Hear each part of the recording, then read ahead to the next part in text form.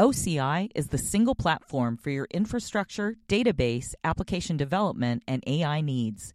Do more and spend less, like Uber, 8x8, and Databricks Mosaic. Take a free test drive of OCI at oracle.com/Wall Street.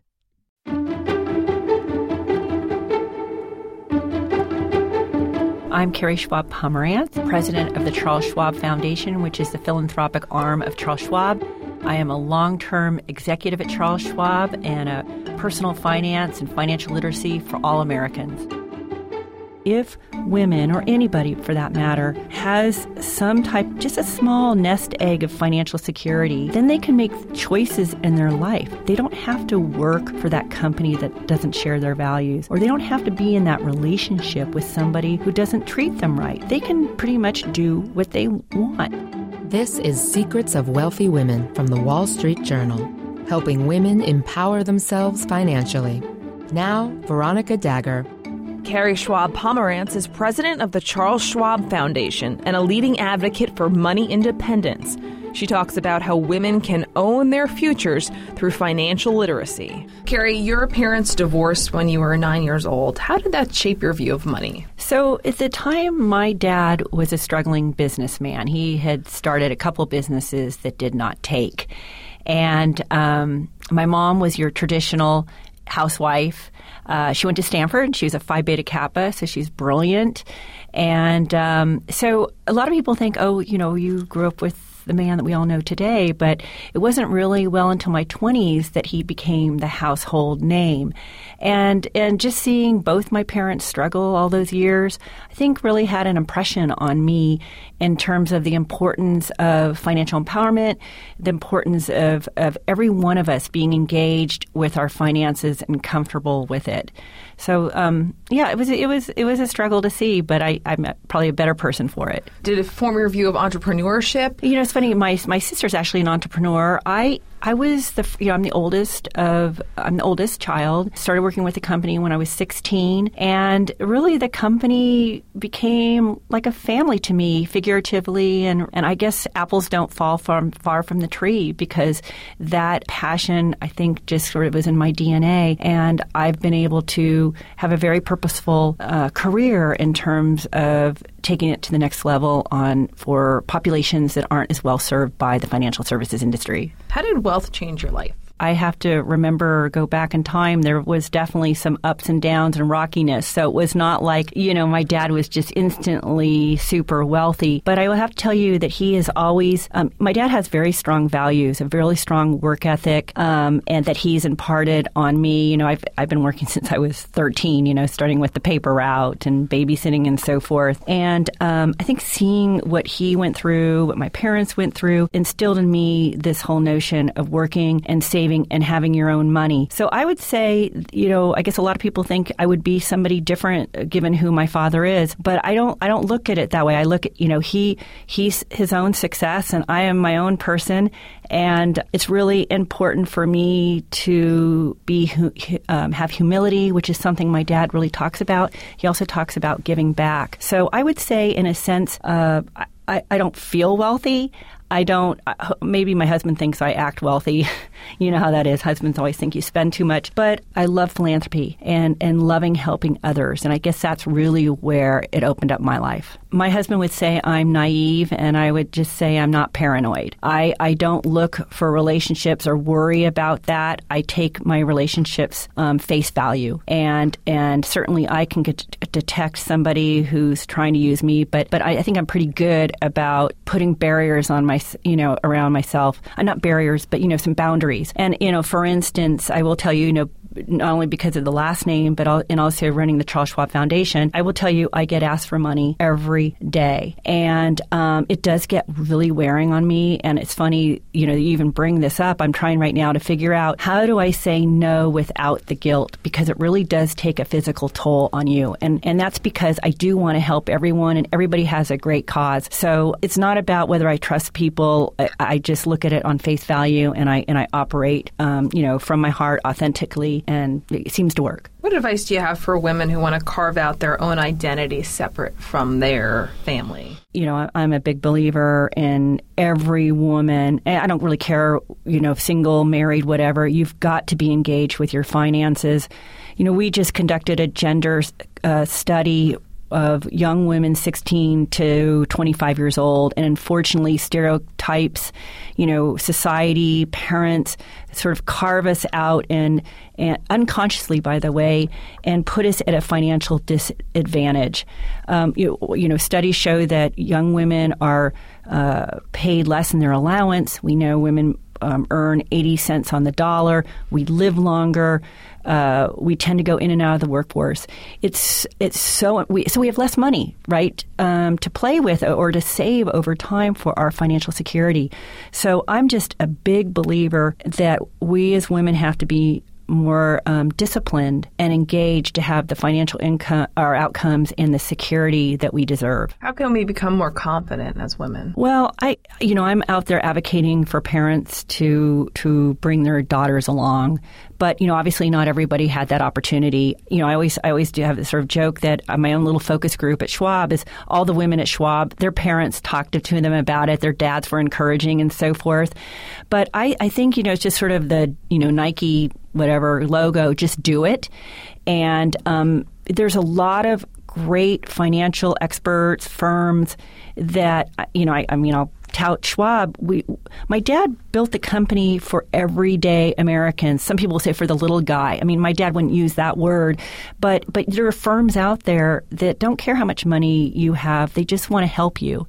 And I think you need, if you could just, make that phone call or go into that office or, talk to a friend and get some advice on who you might reach out to.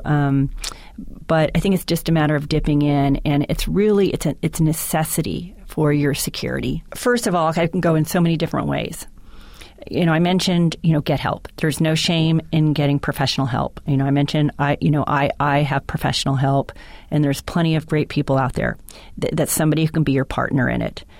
The other is, if you're one to want to go online, there's some great low-cost asset allocation funds, like robo funds you hear, and they're well diversified in all the different sectors of society, large and small companies, international bonds and cash. Again, it's picking something that's low cost. It mirrors the market. It is in equities. It's just about participating in the market and thinking of it long term. I always, equate the stock market to like an elevator where it goes up, but it kind of jig-jags up. But over time, it outperforms every other sector, including cash or bonds. What's one misconception you hear from women about investing? I think a lot of people, and it's not just necessarily women, but I actually had a colleague who is not in investing. She's not an investor. And, of course, Schwab's not all financial experts, right? We've got people in technology and HR and operations and so forth. And this woman was in her 40s, and she and I had worked side by side for almost 20 years. She was in her mid-40s, and she went to the Schwab office to check in on her retirement and her 401k. And she came back, and I said, so how did it go? And she said, unfortunately, I'm behind. I'm not, I'm behind in where I need to be given my age. And I don't want to say her name, but I said, no way. You've been working with me side by side. And you know how important it is to be diversified and participating in stocks and equities. And she said, I know. I just had too much in cash. And I think what gets in the way is the fear of the stock market because it is volatile. And so people think that going into cash or mutual funds is a better deal. But that's just as much risk. Being in cash holds just as much risk as maybe picking that hot stock. And that's why we so recommend a diversified portfolio of equities because, it's like not putting all your eggs in one basket, right? It's a whole bunch of different companies and industries and so forth.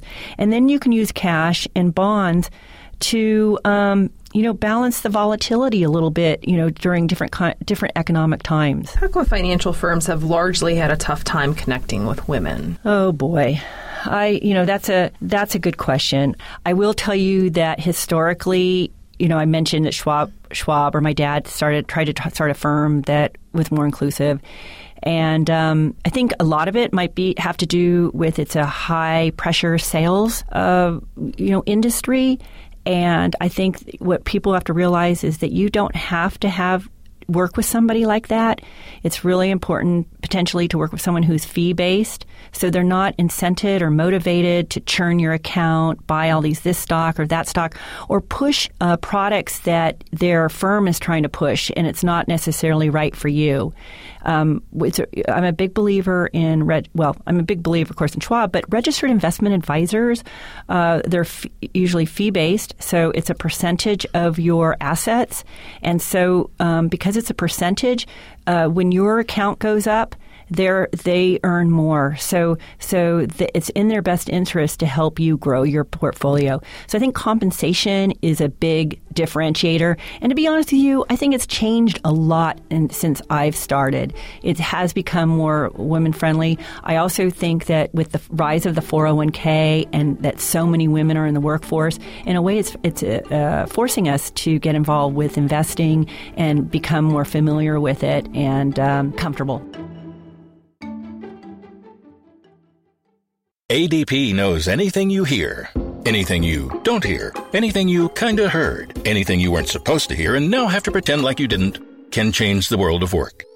From HR to payroll, ADP designs forward-thinking solutions to take on the next anything.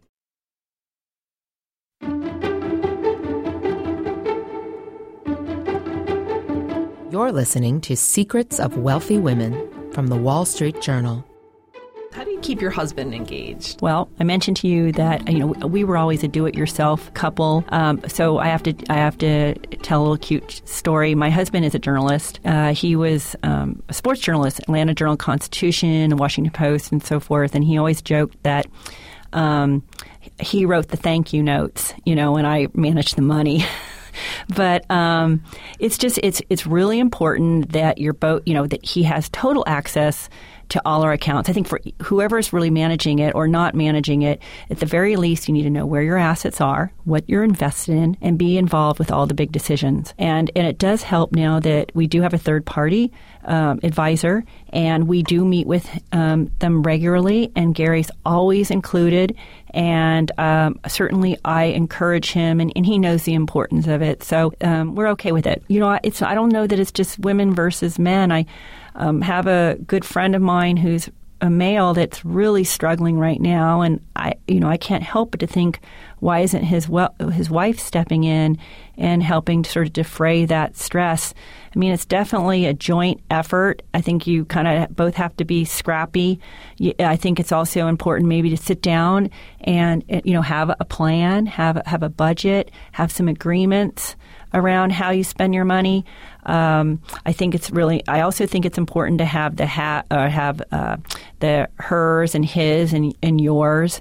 So I think if you look at money as reaching your goals and your aspirations, I know my husband and I used to talk about that all the time, our hopes and dreams, but that's what makes the money part fun. If you can kind of be focused on that, and that can use that as your path for getting where you want together. I feel very fortunate to be in the situation that I was, that again, I was not raised a trust fund kid. And I have been trying to instill the same work ethic and value on savings with my own kids. I started them in an allowance when they were young so they could experience money, make choices, value it. There were times when they just, like when I wouldn't pay for something, they wouldn't pay for it either because they realized their money was more valuable. I taught them how to invest when they were 12. I never talked about money. I remember one of my sons, I don't know, he was probably 10 years old, and he says, the Smiths, I'm making that up, I don't remember their name, they're really rich. And I said, really? And we don't really talk about it in that sense. And I will, I have a story that I've told before. When my son was 16, some of his friends were getting BMWs. We were living in in Marin County at the time, very wealthy community. And I was really kind of appalled, to be honest with you, because what I've taught my kids is not about net worth, it's about self-worth. And each one of my kids have always worked since they were 16 years old. Again, I'm trying to, I feel really good about what I've done and I have my confidence and personal self-worth, and I wanted them to have the same. So they've always worked. They're big investors. And it's for us, it's not about the money. It's about having purpose and drive in life. How come the dial on financial literacy hasn't moved that much? Oh, it's changed some. I've been working on this for a lot of years. 17 states today now require personal finance in high school. It was fewer than that way back when. We have a lot of people lobbying it. I wish we could make it a culture, financial literacy, financial ownership, a culture that we all readily accept. It's no doubt we have a lot of work to do. So you've got, schools aren't really teaching it, although it's getting better. From our studies, parents are starting to talk more to their kids. Another area is the workforce. We provide retirement plans for corporations, and it was something I pushed when I was on President Obama's Council on Financial Capability, the whole notion of employers providing financial education. And I have to tell you that my colleagues are telling me on the IRA business, retirement business, that more and more corporations are seeing that it pays off, the bottom line, to educate and make sure that their employees are financially, fit. Because they're more productive employees and happier employees. So it's slow, and that's why I haven't really stopped pounding the pavement. It's one thing you'd like young people to learn about money while they're still kids. The power of investing. I mean, we talked about it earlier. It's what creates wealth. It's what separates you. It fuels financial security. You said turning 50 was a huge inflection point for you personally. How so? It was a time now, I've had a great career, but it was like this is sort of my second. 50 is kind of still young, but what kind of effect can I have on people and bigger effect? And how can I do my part on this planet? I had been running, the Schwab Foundation for, a number of years, but then, what's sort of the next thing? And that's when I ended up getting more involved civically. I had done some national stuff, like I mentioned, under actually President Bush and President Obama, but I raised my hand in the city of San Francisco and said, I want to help. And so the mayor appointed me to the San Francisco Commission on the Status of Women. And I'm taking my platform and my knowledge and trying to promote financial empowerment in San Francisco among women. The focus had been on domestic violence and human trafficking. But if you think about it, if women, or anybody for that matter, has some type, just a small nest egg of financial security, then they can make choices in their life. They don't have to work for that company that doesn't share their values, or they don't have to be in that relationship with somebody who doesn't treat them right. They can pretty much do what they want. What inspires you to give back? Well, I can't help but to think about the Boys and Girls Club of America. I'm on the National Board of Governors with very like-minded, passionate people. And what drives me to give back are sort of several things. It's seeing somebody have a better life. That's what inspires me, to see people who didn't have the same opportunities that I have. Well, there's nothing more meaningful and heartwarming and powerful than helping someone in need and giving them a leg up and seeing that they take that help and then they just totally bloom as an individual. I think about, when I think about giving back, I think of Boys and Girls Club, which is the largest youth agency in the United States, and I work very closely with them. And this organization, has the breadth and depth of impact among youth in the United States. And they are very innovative in how they think about solving problems, and they're very focused on metrics and impact. They don't think about everything's a winning formula. They're always trying to aspire and be better, and that's motivating to me. And I meet these kids, all the time. And I'm thinking just around financial literacy, for instance. they'll work at the Boys and Girls Club and make maybe a couple $1,000s. And they get so excited. And these are kids that their parents probably didn't even have a bank account. And all of a sudden they just see this little bit of money and they start thinking about college. I mean, think that you just go from a little summer job to college when these young people probably thought they would just get a menial job out of high school and just, live their life. But now opportunities come to them, and that really fuels me. Time now for your secrets. I'm Carrie Schwab-Pomerantz, and my money secret, we lived off one paycheck. And of course, I can't forget to say it's all about investing and the power of compound growth. This episode was produced by Tanya Bustos. John Wardock is the executive producer of WSJ Podcasts. I'm Veronica Dagger. Thanks for listening. What's your secret? Let us know. Write podcasts@dowjones.com or on Twitter, use hashtag Secrets of Wealthy Women. This episode is brought to you by Charles Schwab. Decisions made in Washington can affect your portfolio every day. But what policy changes should investors be watching? Washington Wise is an original podcast for investors from Charles Schwab that unpacks the stories making news in Washington and how they may affect your finances and portfolio. Listen at schwab.com/WashingtonWise.